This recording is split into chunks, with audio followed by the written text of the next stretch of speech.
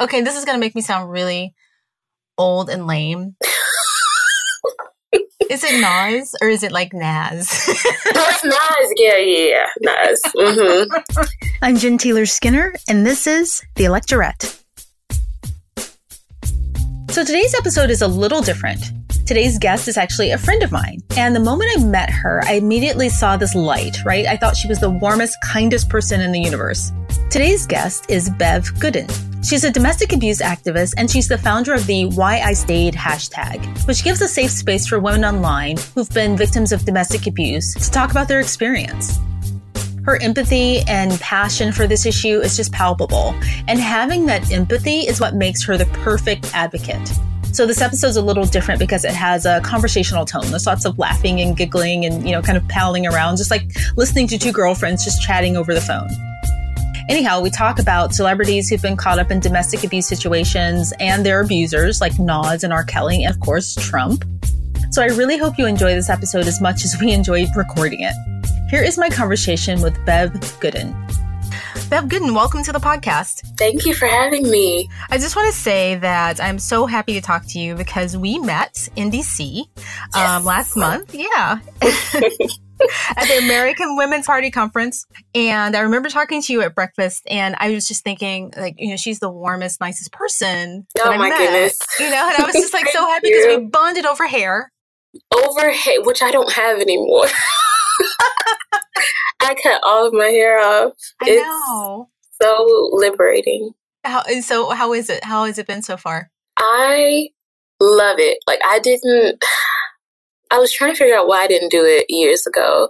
When she was shaving, because I'm completely bald, so when she was shaving all my hair off and I just saw my features, I don't know, I feel like it makes my features stand out in a way that I haven't even really seen before. Yeah. My ears, oh my goodness, I have ears. They're there. You can see them in the mirror. That's wild. Yeah. But no hair is a look, is hair, right? Like no hair is a hair look, right? So, but I knew when I met you, when we were talking about it, I knew you could pull it off. I just felt it. Did you? No, you didn't. Okay, all right. Kidding. I was hoping. Because Me too, girl, because I was like, ooh, if this does not look good, I'm about to be walking around here looking a mess. But I'm so happy it worked out because there is kind of no going back. Yeah. Well, from bald. You could go back. But, it grows so fast. Yeah. I had a dusting of hair 2 days later, and then by a week it was a full head. And I'm like, you know what? I did not go bald to have hair in a week. This is expensive. I was thinking I'm about to save so much money by not having any hair, and now I have to go to the barber once a week, and I'm just like, this is not what I planned for my life. But it's 98 today in DC, I think. So I appreciate not having hair. It's fun. I've never heard the phrase dusting of hair. It's like snow. It's like it's snowed hair. It snowed on my hair. It was like just a gentle dusting of hair, not full hair, but you could see that there were sprouts. It was trying to sprout up. And I was like, really? 2 days? Come on. I'm thinking they're bald. People who go bald, they're bald for weeks, and then maybe once a month they get it. No. That's not. Well, you look good. But it's fine. Thank you. So I have to say, when I was talking to you at the conference, I did not, it took me a minute to realize who I was talking to after a while. And I realized that you were on the panel and you were telling your story about the Why I Stayed hashtag. And I was kind of blown away because you were so approachable and so warm. And I was like, oh, she did that? She did the Why I Stayed hashtag? Man. So, can you just talk a bit about the hashtag? And, it started after the footage of Ray Rice punching his fiance at the time. So what was it about that instance of domestic abuse that moved you so much? Several things. That was 2014, I believe. The summer or early fall of 2014. And at that time, I had left my own abusive marriage. It had been about 4 years.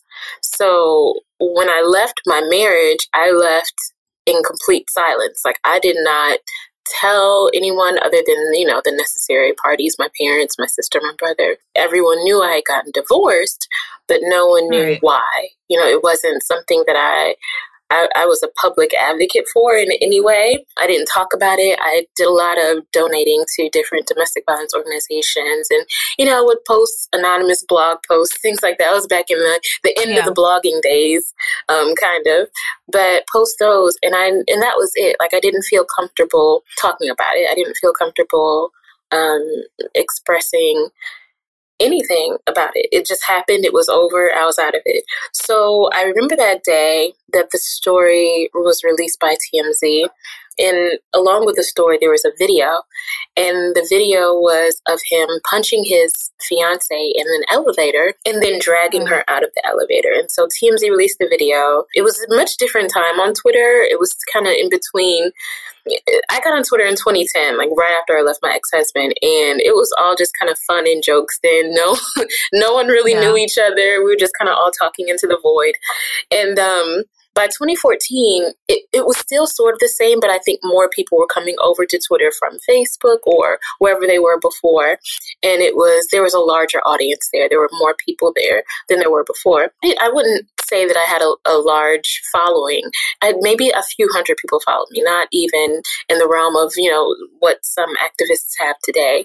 And so I was just, there talking about coffee, probably nothing important, just talking about morning coffee. The video comes out, and then within minutes, almost immediately, within minutes, people were asking, why would she stay with him? Yeah. And it took no time for the conversation to turn from shock at what they were seeing to interrogating the victim. And so that happened almost immediately. They weren't people that I knew. It just, when I would search, the name Ray Rice or Janae Rice or whatever search term was going on that day, you would see the comments. And so in that moment, I would say that I felt two things. Really, shame, knowing that I had experienced something not identical but similar. I felt guilt, that I would have to. I felt like they were asking me the question. All the people that wanted to know why would she stay with him after he hit her, I felt that they were asking that of me also, because I was not only someone who experienced domestic violence, but I was someone who stayed. Right. I feel like sometimes society will place victims in two categories. There are the victims that experience domestic violence and then it's over, and then there are the ones who stay, and those are the ones who deserve the shame or deserve some blame for what happens next. And so I felt that shame. I felt that target. I felt responsible for answering the question. And so really, without even thinking of anything, without really thinking of consequences or repercussions, not really thinking anyone would care, I just started to tweet about why I stayed. And I hashtagged it why I stayed, because I'm not super creative. I had to come up with a cute hashtag. It was just why I stayed. That's what I was talking about. And some of the reasons, if I can remember correctly, I tweeted about my pastor saying that God hates divorce when I told him that I was experiencing domestic violence. I told him my husband hit me, and that, you wouldn't want God to hate you. That's something that someone said to me, the pastor. I talked about how I tried to escape one night, and we were poor together. We were poor separately when we met when we were in college, and then it didn't get better because we both graduated during the recession. And so all we really had was a very small apartment, and one way in, one way out. Not really, there was no luxury there. So the only way out was the door. The other way out was the balcony. And so I wasn't going to jump off the balcony, but I was going to try and run out of the door. And so he saw me trying to move toward the door, and he laid in front of the door, and he stayed there the whole night. Oh my God. And so that's another reason why I stayed, because when I thought I could leave, my exit was blocked. And so I just told my reasons, not all of them by any means, but just some of them, just so that there would be a counter conversation to the conversation that was happening about Janae Rice and why would she stay with him. And so I did that, and then I just kind of left it at that. And About an hour later, I logged back onto Twitter. I was at work. I logged back onto Twitter, and it was trending in the why I say the hashtag was trending in the U.S. Now, this is 2014. Right. It wasn't, this was before any real type of women's movement online. There wasn't really the validity that's there now. There wasn't the support that's there now. This is just kind of random. Domestic violence isn't something that trended in 2014, right. you know? And so when it started trending, I was kind of confused at first because I was like, surely this is like, what are people talking about? This isn't about domestic violence, right? But I clicked on the hashtag and I found just a community of survivors telling their stories with their faces attached to their profiles, like no anonymity, you know, just in the moment, just telling their reasons for staying, explaining their stories, just really just being open and vulnerable in a very public way to a very wide audience. And it was shocking to me. It was really almost unbelievable because I hadn't seen anything like that before. I think when I was thinking of domestic violence back then, it was more about the people that actually work in the field day to day, you know, and they're talking about the statistics and they're, you know, putting out research and just, you know, doing advocacy. And that was kind of limited to you going to their website to see it. They weren't really heavy and active on Twitter or social media yet. It was a different time. And so just to see a mass conversation about domestic violence, but not only domestic violence, victims being centered in the stories of domestic violence was just really unbelievable. It was shocking. It was, and after I got over the shock of it, it was really encouraging. It made me feel at home. It made me feel like, not only was, did someone understand what I had gone through, 100,000 people understood what I went through, and that none of us in that moment, at least, were afraid to tell our stories because other people were doing the same thing. And so I think somewhere in the realm of 200,000 people or so tweeted using the hashtag, which is a big number back then. And it was just, it was just incredible. So that's the origin of why I stayed.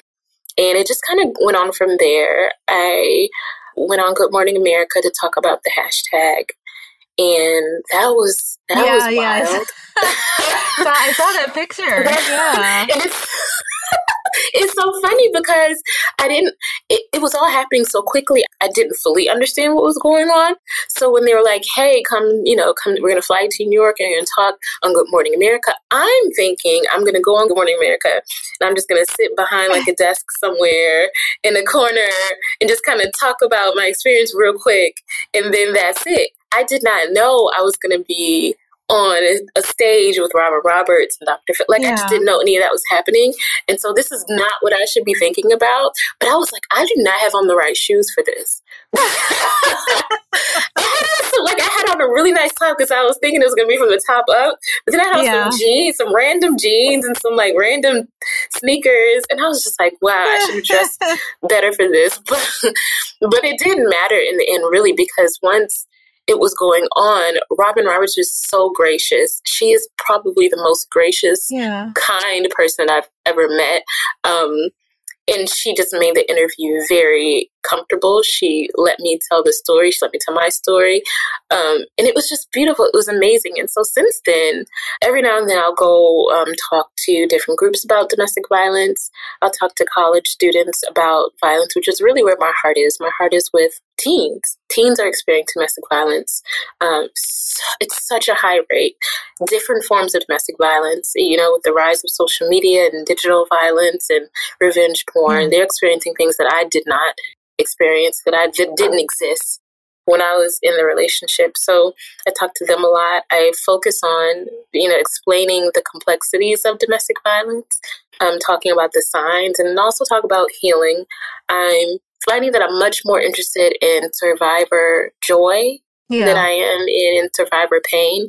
I think one of the things that is encouraging to me right now, especially with Tarana Burke, who founded the Me Too movement, is that, she talks a lot about healing. She talks a lot about how important it is to share our stories, but also how important it is to focus on self-care and how do we move forward and how do we heal and what does community look like. And so I think with the Why I Stayed hashtag, initially it was about a lot of victims coming together and sharing their stories and creating a community. And moving forward, it's been about, speaking to each other about what are the forms of healing, what does therapy look like? How do you access that? What did it mean for you to stay? How did you escape that situation? What did it look like for you moving forward? So it's kind of transformed from, I would say, like a revolt, saying, here's why I stayed and you just have to deal with it, to, here's the exact reason why I stayed. What can we do policy-wise so that the people that have stayed, are staying, are planning to escape can experience life differently going forward? So that's why I stayed. That's the hashtag story. Wow, that's so much there. But I think one of the things that stood out to me when you said that it felt like they were questioning you. They were asking you why you stayed.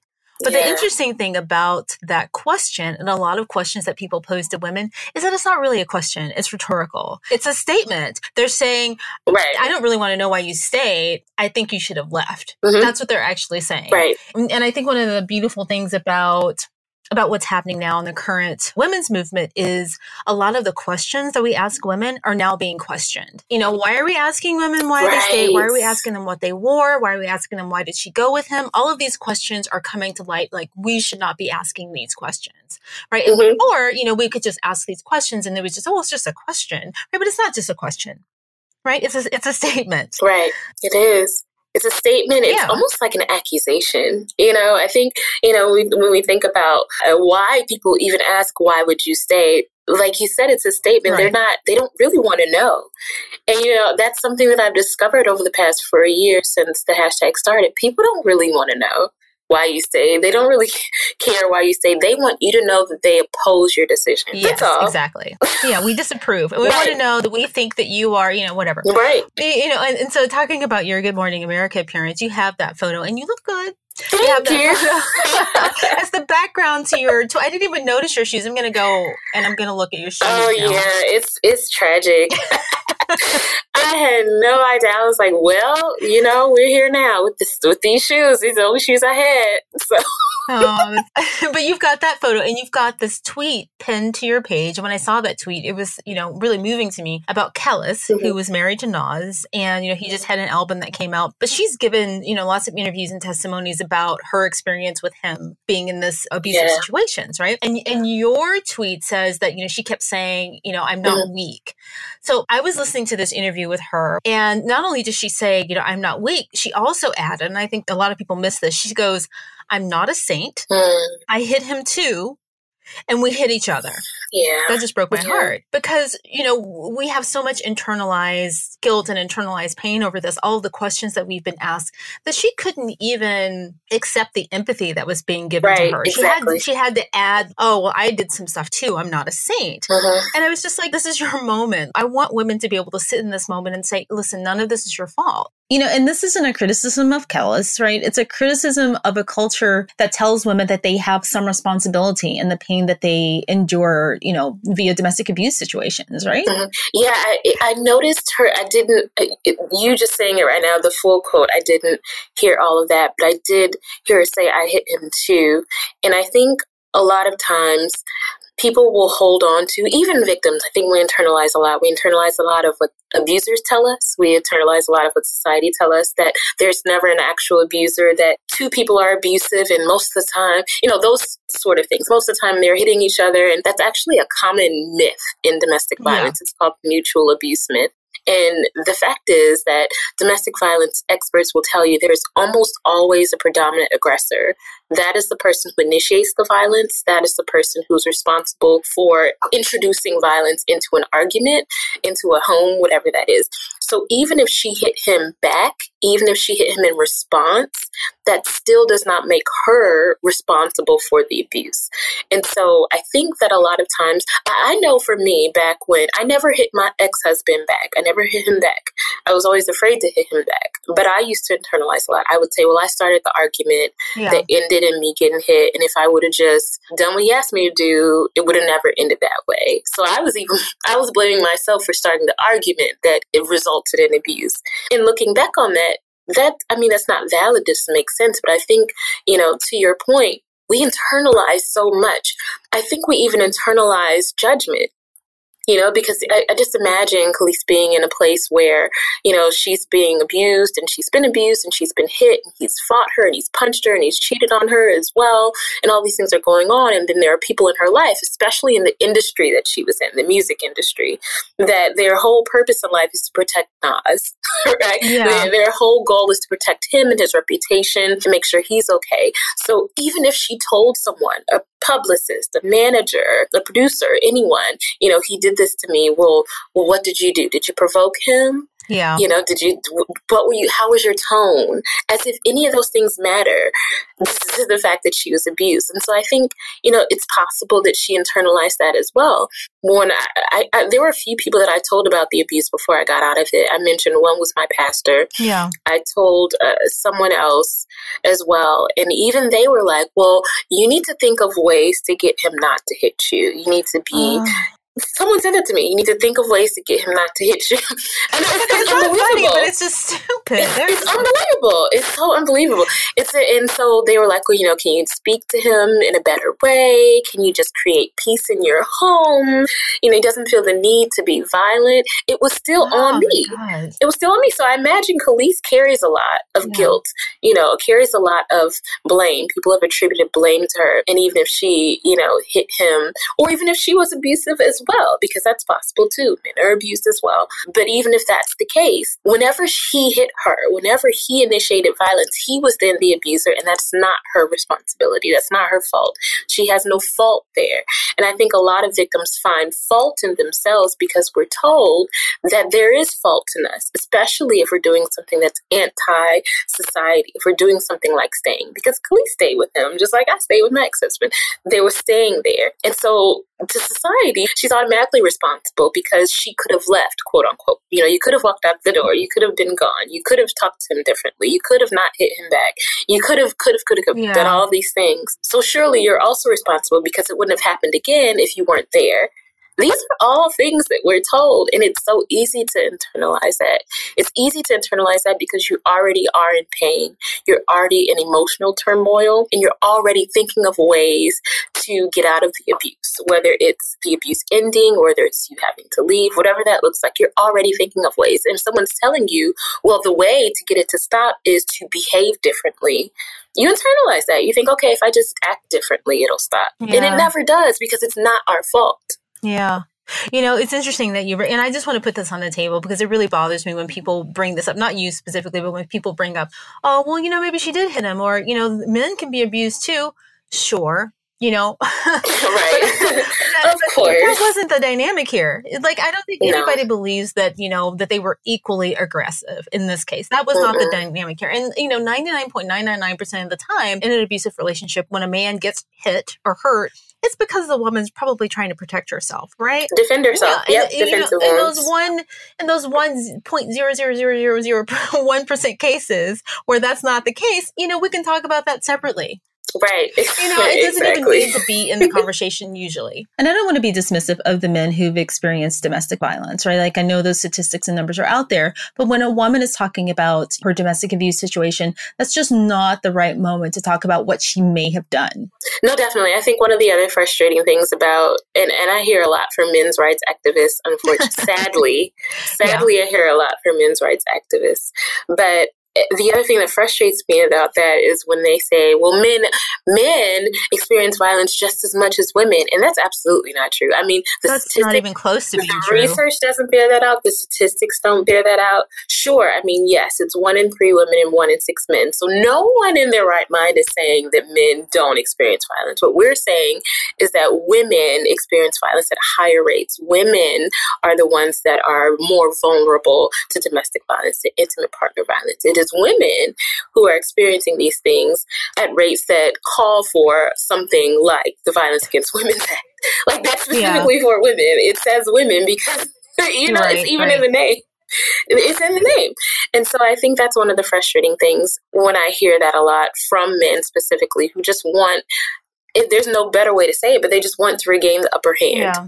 You know, they just want control of the situation. It's, well, we experiencing it too. Yes, we know, obviously you do. And I'm sorry that you do if you have, but let's focus on the fact that what we're talking about here now is women, because that is the community that's most at risk. And, you know, not to even break it down even further into women of color, Native American women, Aboriginal women, Black women. It's an epidemic. And I think that the beautiful thing about the moment that we're in now is I think that people are paying more attention to the fact that a lot of this happens quietly. A lot of it happens in silence. I don't think the prevailing notion of it has changed. Even Jeff Sessions said something like, well, it's a private issue. It's a private matter. I think that's still out there.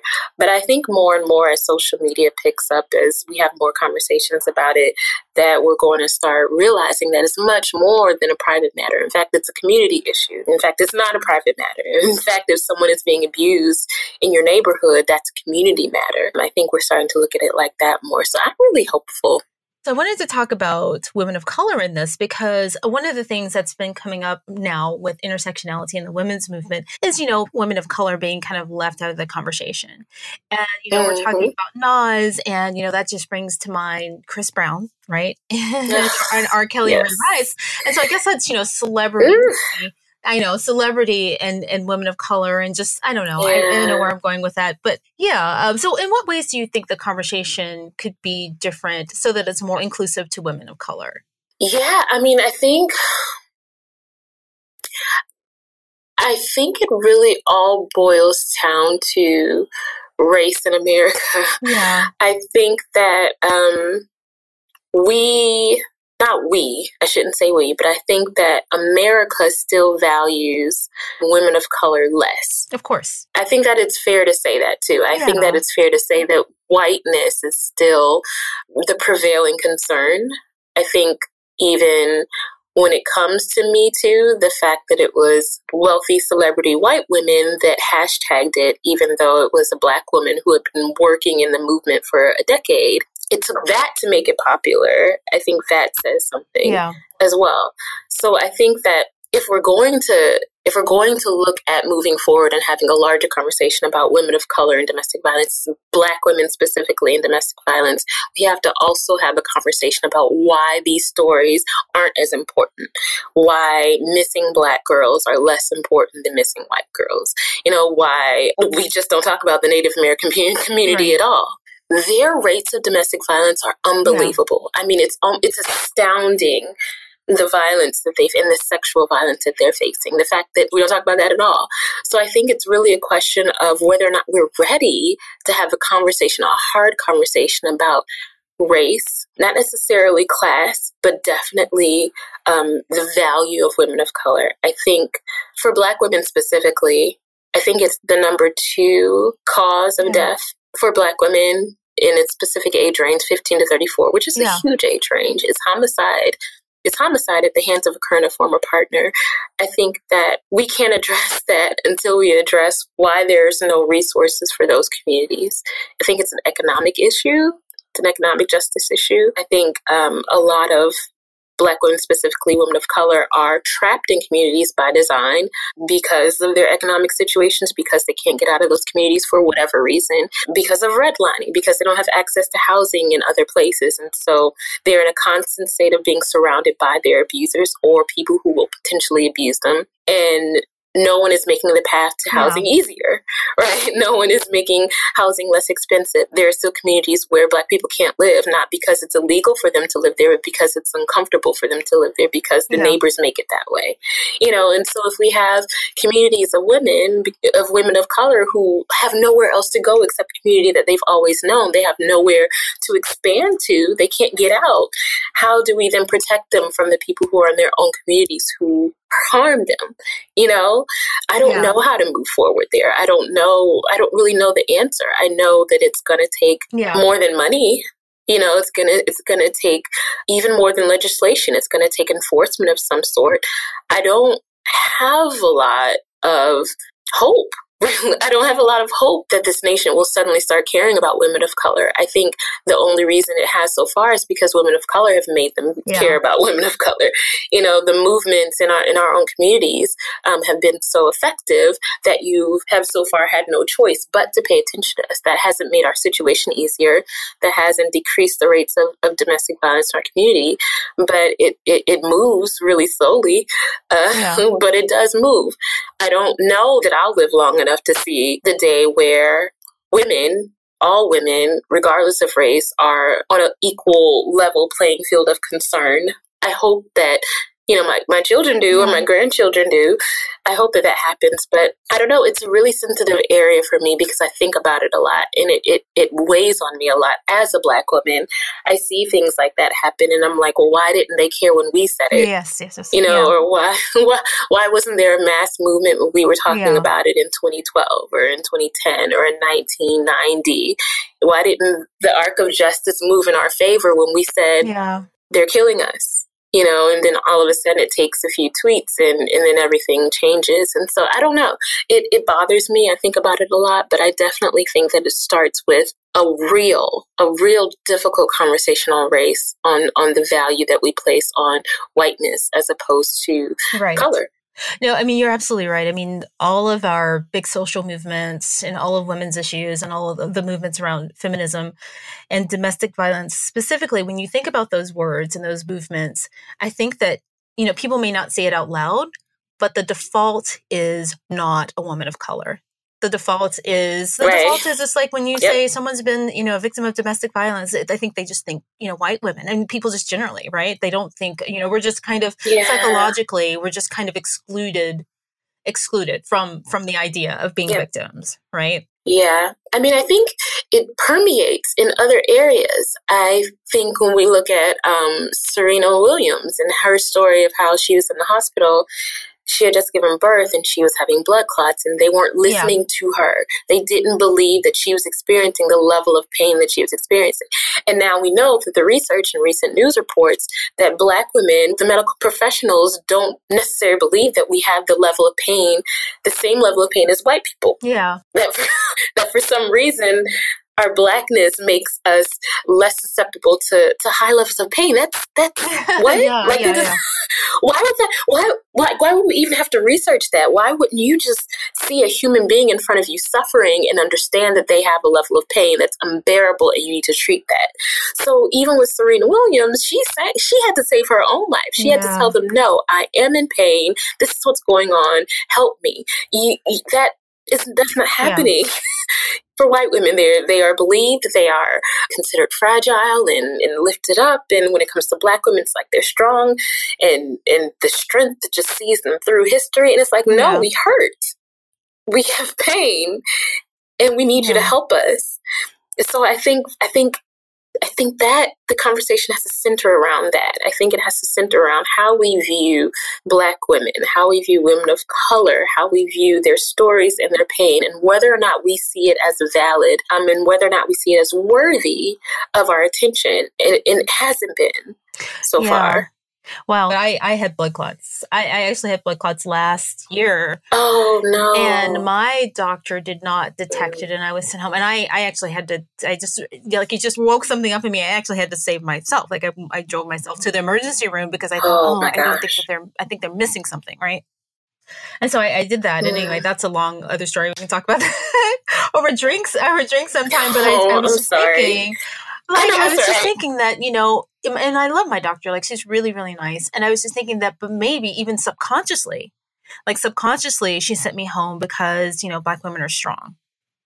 You know what I mean? And like maybe I did it to myself thinking, there's nothing wrong with me. Anyway, so that's a whole other.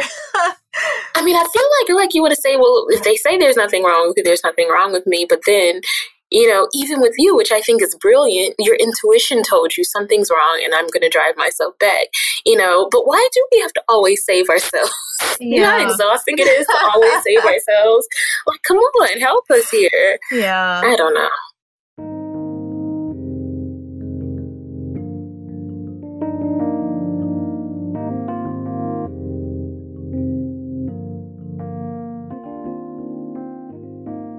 So I want to talk about something a little nuanced, right? Blackness and celebrity, right? Because I talked about Chris Brown and R. Kelly and Nas and Ray Rice, all of them, they're celebrities, right? And I tweeted something a few weeks ago about, the joy that Black people felt over Meghan Markle's wedding. And how, how Black people will celebrate other Black people. Like, we just celebrate other Black people. And we're very protective, especially of our Black men, when they have celebrity. And I wonder, how that plays in also protecting Black males who are celebrities, even when they are abusive, right? I mean, I don't know. That's just kind of a nuanced thing that we do, right? And I think there's a layer of protection that we have for, I don't know, celebrities.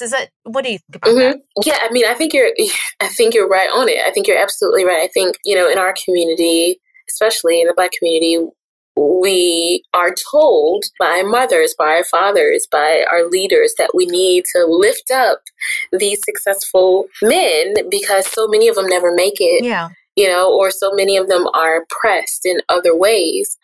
So that when one of them makes it out, when there's success, that we can't tear them down. Even with Bill Cosby, you can't tear Bill Cosby down, and you got to stand behind R. Kelly and whoever, And it's all because, we've experienced such oppression in so many ways for the entirety of our existence here that when any of us see like even an inkling of success or wealth or, celebrity or just the simple fact that we don't live in the neighborhoods we used to live in, it's like we have to protect that. Yeah.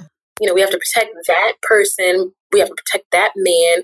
And then we start to hear whispers, right? There's the whisper network. Then we hear, he sexually assaulted someone here, or he forced oral sex here, or, he abused his wife. I mean, abuse for Black male celebrities goes way back. I mean, they were, Jimi Hendrix was hitting people with bottles and psychedelic rages, so it's not new. It's been there. But, it's the whisper thing. We don't talk about it. We don't talk about it because we don't want to tear the Black men down. But it's so dangerous because we're doing that at what cost? Yeah.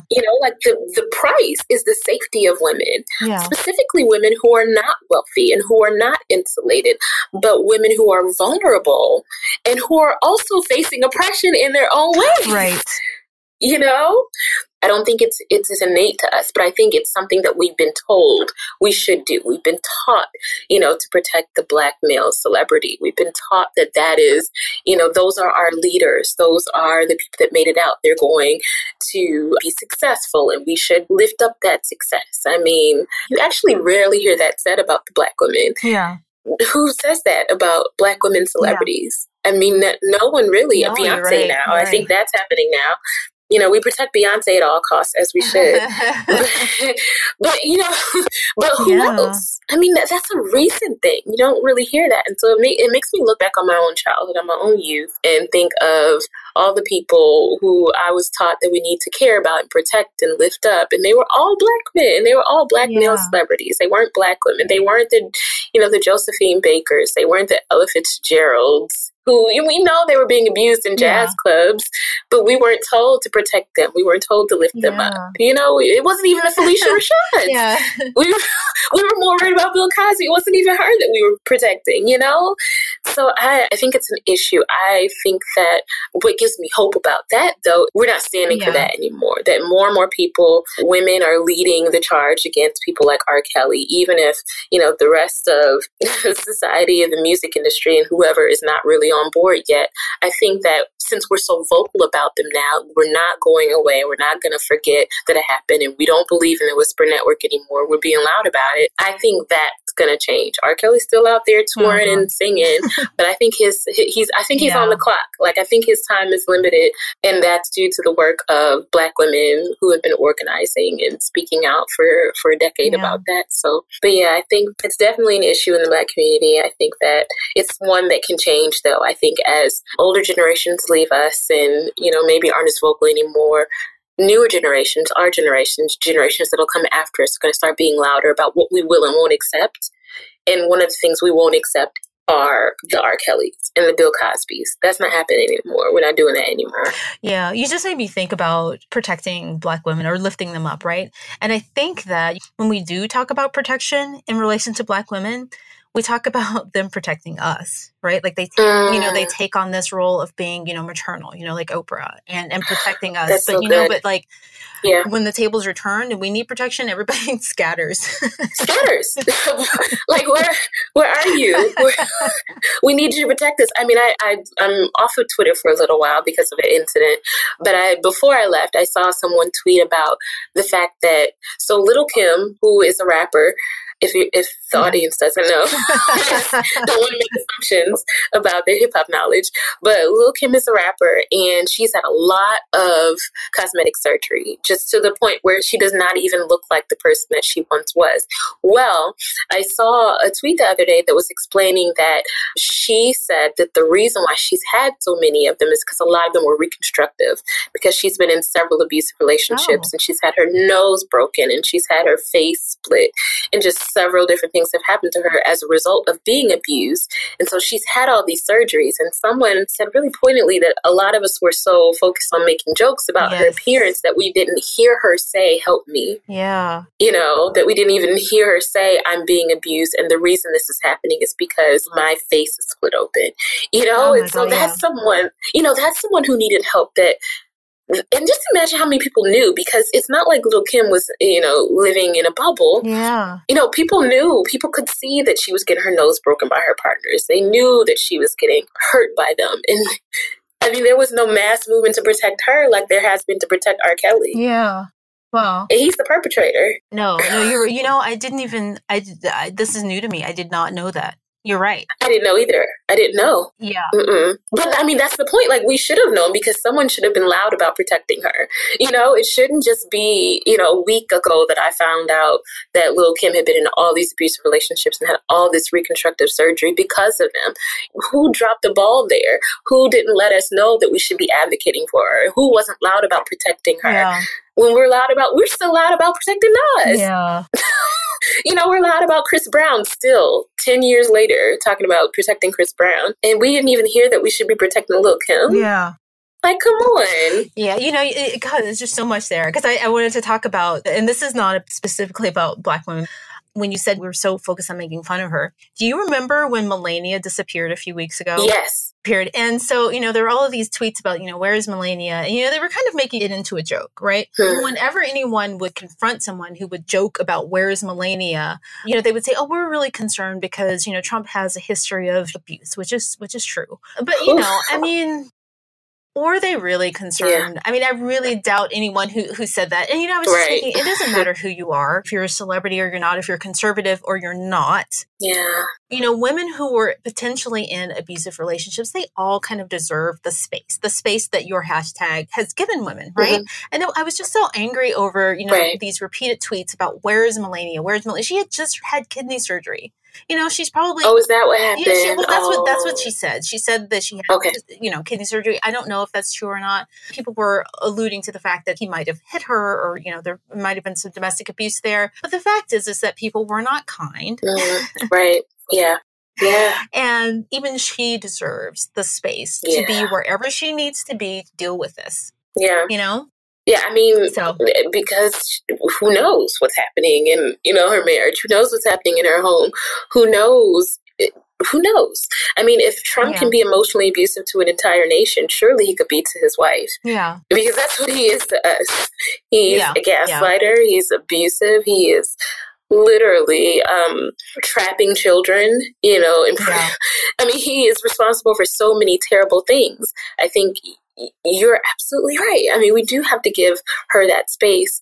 It's frightening. I mean, when I think about him as the president, when I think about his policies, when I think about his tweets, I think about his words, when I think about his existence, when I think about the fact that he was elected, even though he had a very public history of abusing women, it makes me believe that anything is possible in his home, because he's made anything possible for us. Yeah. And so we have to, I think, really be careful about what we say about her, aside from her political views. If she's complicit in, harming a nation, that's a separate issue than whether or not she's she's experiencing anything in our home. And I think we do have to create space to work through that. Yeah, but people conflate that. So I had a story for you, and I don't know if you have any comments around this, and sorry I'm jumping around, about Chris Brown. So years ago, my nieces were teenagers, right? And Chris Brown was coming to town, and that was right after those pictures of Rihanna became public. And I remember, being the old feminist that I am, I love it. wagging my finger and, saying, I can't believe you're going to go to Chris Brown. Do you know what he's done? And they looked at me like, you old lady. Did they? They were like, we're going to see Chris Brown. He's cute. And I'm like, oh, and I was just thinking, like, it's so sad because, these women, like you said, teenagers are victims of domestic violence. Or how can we get them to not see that, that feminism and, not being a victim of abuse and speaking up is not just, for old feminists, right? Like, right. How can we get to them? Yeah. I mean, I think, when I talk to college students specifically, a lot of them are 18, 19, fresh out of high school, fresh in, a new world from home. And they really care, much more than I thought they would about preventing domestic violence. I think they've seen a lot of violence already as a teen. And so, but at the same time, they're conflicted because a lot of the people who are violent are their friends. Yeah. That's what I run into. I run into a lot of teens who are friends with someone who is abusive, and they don't want to stop being their friend, but they don't want the person to be abused either. And so they just kind of are stuck between a rock and a hard place. They just don't know what to do. And so I don't know how we get them to understand that it's a really serious issue that they should, take part in advocating against. But I do know that they recognize it and they're experiencing like an internal conflict. And I think that has a lot to do with youth. I mean, I'm 35, so I am pretty set in my ways. So, so if someone is abusive, that's a deal breaker for me. I don't care what your art form is, if it's music that I used to like, whether it's, painting or whether you're a spokesperson, an athlete, I don't care. It doesn't matter. I'm not supporting you anymore. When it comes to teens, they don't make that judgment that quickly. It's like, well, maybe they're going to change and then maybe next year it'll be fine. And then, but I really like the beat, it's kind of just anything. And I think, the more that they grow, that'll change. I think it's just going to come with, more life experience, more wisdom, more age. But I think for us as people who are older and who are associated with teens or responsible for teens or family members of teens, it's going to take us, constantly interrogating that. Not in a, in a mean way, not really in sit down interrogate, but asking questions when you hear them say something like, well, I still like the music and, it's fine because he didn't hurt me. So it's okay, asking questions about that. Well, why is the music more important than the issue?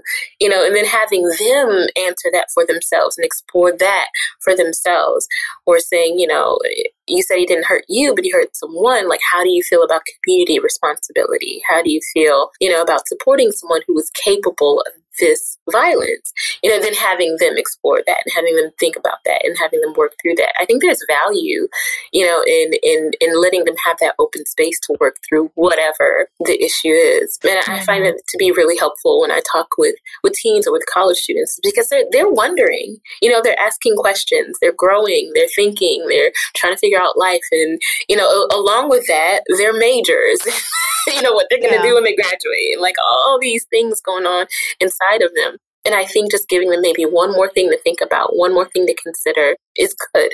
I think it's helpful. Yeah. I just had a thought too. It could be possibly in the way that we frame it, right? What we even call it, we call it domestic abuse. It just sounds so stodgy, right? I mean, it's an old term, yeah.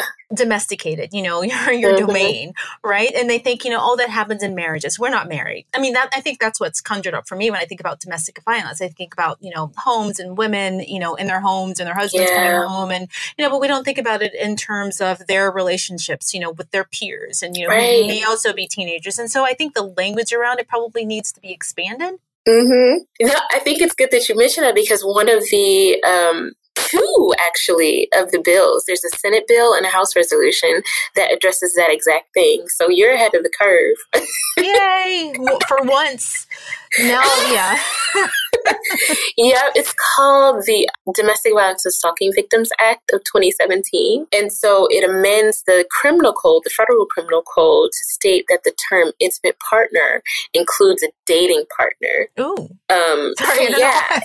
To your point, I mean, it's such a good point. It's such a good critique of language because all things are different than they were when domestic violence, the term, became popular. Everything is different. The way gender identification is different. Yeah. And, we have all types of different ways of identifying people and their own identities, and relationships are different. People aren't getting married, if they don't want to. Sometimes they have life partners, so you have to say partner violence. And to your point, domestic just sounds like a house. Like, it's happening in your house. If it's happening in your house, it's your business, and it's not my concern. Yeah. So I think, to your point, with the language being expanded, when we're saying things like dating violence or intimate partner violence, just being very specific of that, yes, this is someone that you're romantically, intimately involved with, but taking out the domestic piece of it so that it doesn't have to be in the home. It could be anywhere. It doesn't have to be physical. It could be emotional. It could be psychological. I think it's such a good point you make because the language is everything. Especially with the different identities now. I know 50% of lesbian women experience violent intimate partner violence. 50%. Whoa, I did not know that. That 50% they will in their lifetime. And then I think it's 2 in 5 gay or bisexual men are experiencing violence.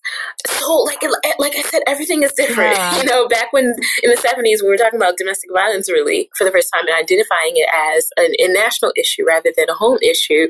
It was really nuclear. It was the man and the woman in the home, and it was their house, and then there was abuse, and it was all contained. Yeah. And now we're talking about different types of relationships, and we're talking about things that aren't in the home. It could be in the dorm room. It could be at work. It could be anywhere. And so I am really excited that you said that because it's such a good point. The word domestic even has like a connotation of it being private.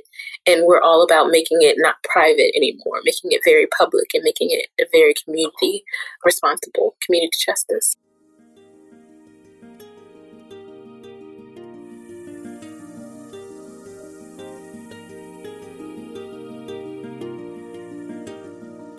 So tell me about your bulk bag project. What's your bulk bag project? Yes. So one of the ways that I planned my escape from my marriage was by creating an escape bag.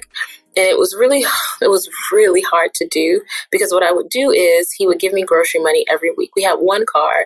And so most of the time he would take the car to work. But when he hated grocery shopping. So when grocery shopping needed to be done, I had to do it. And he would give me the money. He would give me the keys to the car. And so I would go do the grocery shopping. So when I decided that I was going to try to get out, I would just take, like if he gave me $100, I would take $10 from the grocery money and just kind of stash it away. Or I would go to the mini toiletry aisle, that you travel, maybe, what do they call it? Travel, the one with the little things. I would go to the little things aisle and, buy some of those. And so what I started to do was create a bag with toiletry items, deodorant, toothpaste, toothbrush, just whatever I would need if for any reason I had to run, and I wanted to have some sort of, dignity the next day. I think that's really important when it comes to survivors, just, having dignity, being able to take a shower and wash your hair and brush your teeth and have deodorant, participate, in society. I think that's really important. And I wanted to be able to do that. And so I just created this bag. I put a few articles of clothing in there. I made copies of my driver's license and things like that and put that in there. Keys, just put them in there. So basically it was just an escape bag. And that is what I took with me when I left and went to domestic violence shelter. And so a few years ago, right after Why I Stayed happened, I was just kind of thinking about some way that I could contribute something more than just my story, contribute something that would, directly affect the lives of people who were a part of my community now, people online, people I didn't know yet. And so I decided to create the Bolt bag. And so Bolt, B-O-L-T, just is, bolt, and you run out of the door when you run out of a situation. And all it is a bag filled with toiletry items and, sometimes there's gift cards in there, but like baby wipes, if you let me know you have a baby, hand sanitizer, toothbrush, toothpaste, deodorant, things like that. And so I created that and I send them out to whoever wants them. So a victim of violence. I think last year I sent probably about 300 out. Wow. The year before, 200, 250. The first year, there was less, which it's increased year by year. But I send them out to whoever needs them. I don't ask questions. Not asking questions is really important to me. A lot of times when you seek services, you have to give a lot of identifying information. Yeah. By law, really, because a lot of people receive funding, from different sources, especially federal funding. And there are certain things that you have to, know and put on paper so that you can do reporting. I didn't want any of that. I don't want anyone to have to tell me their name or who they are or their last four of their social or their date of birth or their phone number or anything. I just want you to ask for something and we give it to you and then you go. And we never have to know who we were. I don't have to know you. We don't have to talk about it the next day. And so the Bolt Bag Project was designed for that. It was designed for anonymity. It was designed as like a quick stopgap. It's a crisis intervention. And so that's what I do. A lot of people reach out in different ways, sometimes through Facebook, most of the time through the website. There's a form there. And all I ask for is a safe mailing address. It has to be a safe one. That could be work. That could be a parent's house. That could be, a sibling's house, a friend's house, a post office box, anywhere that it can be sent that you will be able to access it, but that your abuser won't be able to access it. And any name. You can give me an alias. It could be John Doe. It could be, Jane Doe, Jim Doe, whatever you want. And I send it there and that's it. And so I have only had maybe like a few, 3 or 4 people come back around and, let me know who they were and to talk about what happened. But most of the time, the hundreds and hundreds of people who receive bags, I don't know who they are and I want it that way. I don't want them to feel like they have to tell me anything about them or their situation in order to receive help. Because I think that's a reason that some people don't seek help is because they want to be anonymous. And so I just wanted to provide something for people who want to be anonymous. And that's the Bolt Bag Project. Yeah. So, do you send these out yourself? I do. I do. So it's, me or my mom. It's one of the two of us. We fund it ourselves. So most of the time yeah. Oh, well, we've gotten, a lot of times people will donate just when they hear about it. And that's always a blessing. I really enjoy that. But it's one of those things where whether we get donations or funding or not, it's still going to happen. I have a certain percentage of my own paycheck that I set aside for it. And sometimes we can only send out 10 or 20 a month or, 10 a month or 5 next month or 30 next month. But so we funded ourselves. I have all the Bolt bags in storage. We create Bolt bags. And I put them in storage. Some of them are in my living room. They're everywhere. But so it's something that is really impactful for me, even though it's something that I'm doing. It helps me in 2 ways. It helps me see patterns. One year, there was a whole lot of boat bag activity in Utah, which seemed random at first until I think 6 months later, an article came out about the increase of domestic violence in Utah, and then it made sense, right? Because I'm sending all these out there. So it helps me see patterns, but it also, I think, keeps me connected to victims in a way that doesn't require anything on either of our parts except that one shipment. I love that. I love the fact that it's anonymous. I love the fact that it's quick. I love the fact that it's necessary. I think, I really can't understate how difficult it was for me to make that bag myself because I was always afraid he'd find it or he'd notice, that money was gone. I don't want anyone else to have to go through that. I don't want you to have to figure out how, to make your bag, to make your escape bag and worry about whether or not it's going to be found and worry about whether or not, money is going to come up missing and your abuser's going to notice. I don't want you to have to worry about that because you have so many other things to worry about. Yeah. Right? This is one small thing that you won't have to worry about. But the next day when you have those items and you know that you can wash your face, and smell nice and, put on newer clothes, I think that's important. I think, a lot of times we talk about domestic violence victims and it's all about, okay, they just need a bed and a pillow and that's it. We got them in the bed and they're good now. They're fine. I like to smell nice. I like to feel good. I like to have clean teeth, and just because I'm in a shelter or somewhere that I wasn't before the night before doesn't mean I don't deserve those things. It doesn't mean I don't deserve the dignity of smelling good and feeling good about myself. And so that's really what it's all about. I think that it's something that was important to me and I hope that it's valuable to someone else. How can we help you? I love to receive items themselves because I can just throw them in bags and put them in storage. So like mini toiletry items, they have to be pretty small because the bags are only about like 9 by 12. They're really small and they have like straps on them.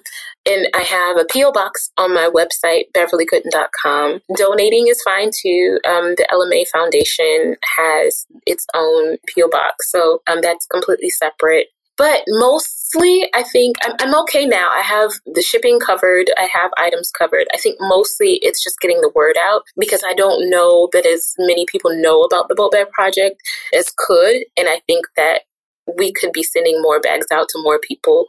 They just don't know it exists. Yeah. So I think just spreading the word is something that's really important. I will spread the word. Thank you. Thank you. You're the real deal. Yeah. Thank you. Seriously. So what about legislation? Are there any bills that are coming down the pike that we should watch out for? Yes. So I mentioned before the Domestic Violence and Stalking Victims Act of 2017. So that's actually, I want to give out the numbers. It's Senate Bill 1539 and House Resolution 2670. They're identical. They're just in both. And essentially it is, the bill amending the criminal code to state that the term intimate partner includes a dating partner. It also makes it a crime to sell or dispose of a firearm to someone who's been convicted of a misdemeanor crime of stalking.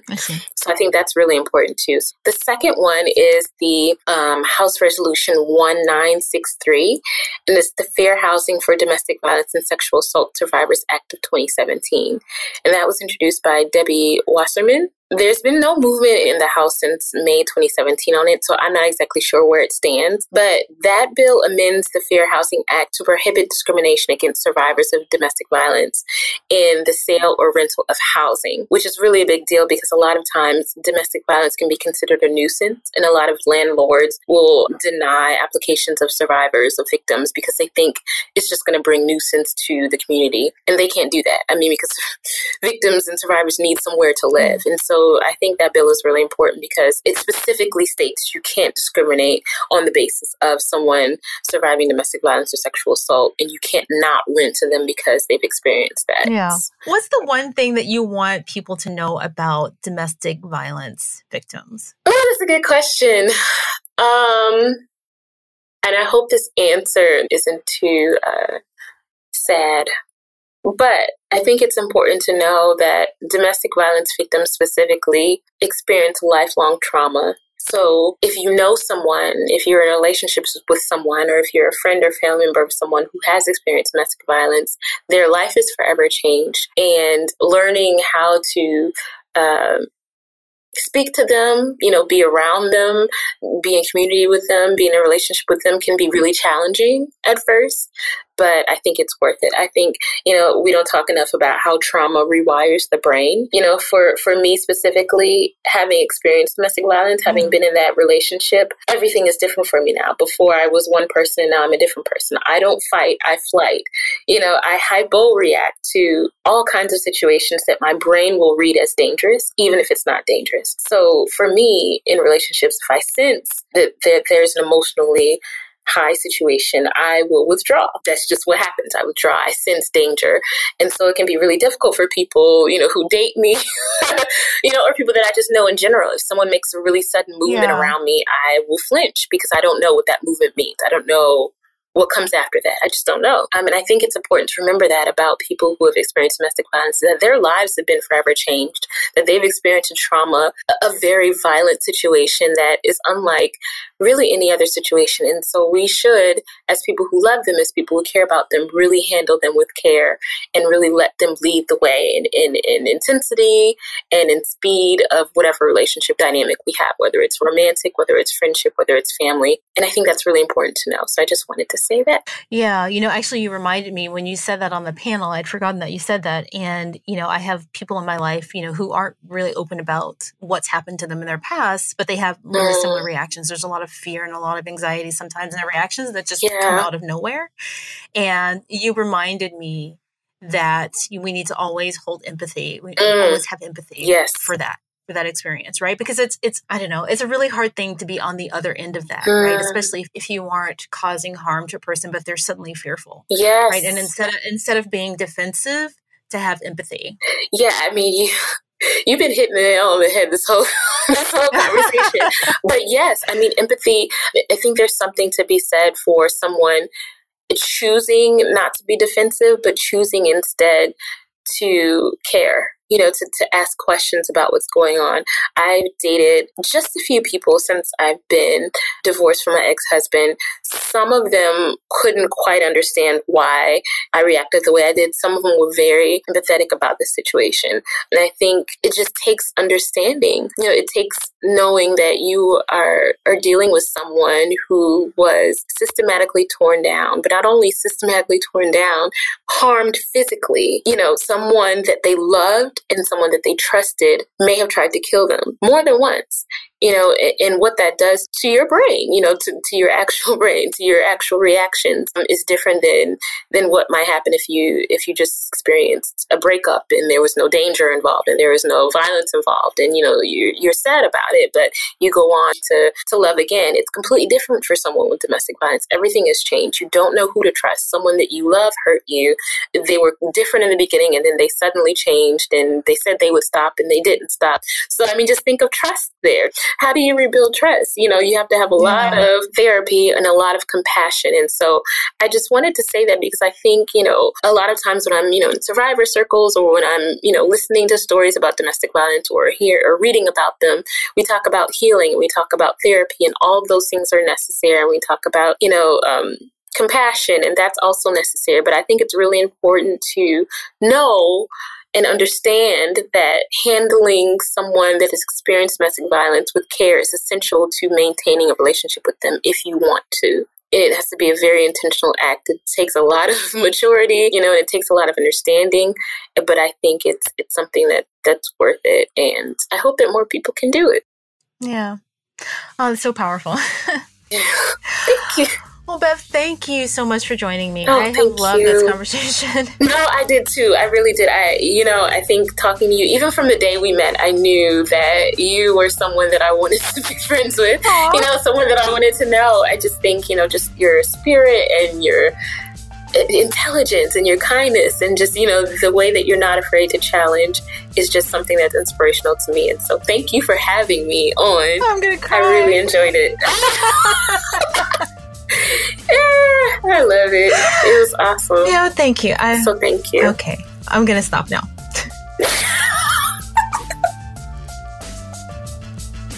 Thank you so much for listening. If you enjoyed this episode, please consider becoming a supporter of the Electorette. Visit us at electorette.com and click on the donation link at the top of the page. The Electorette is now available on iTunes, SoundCloud, Google Play, and Stitcher. Please consider subscribing using your favorite podcast platform. Also, please like us on Facebook. That's facebook.com/electorette. And until next time, keep up the good fight.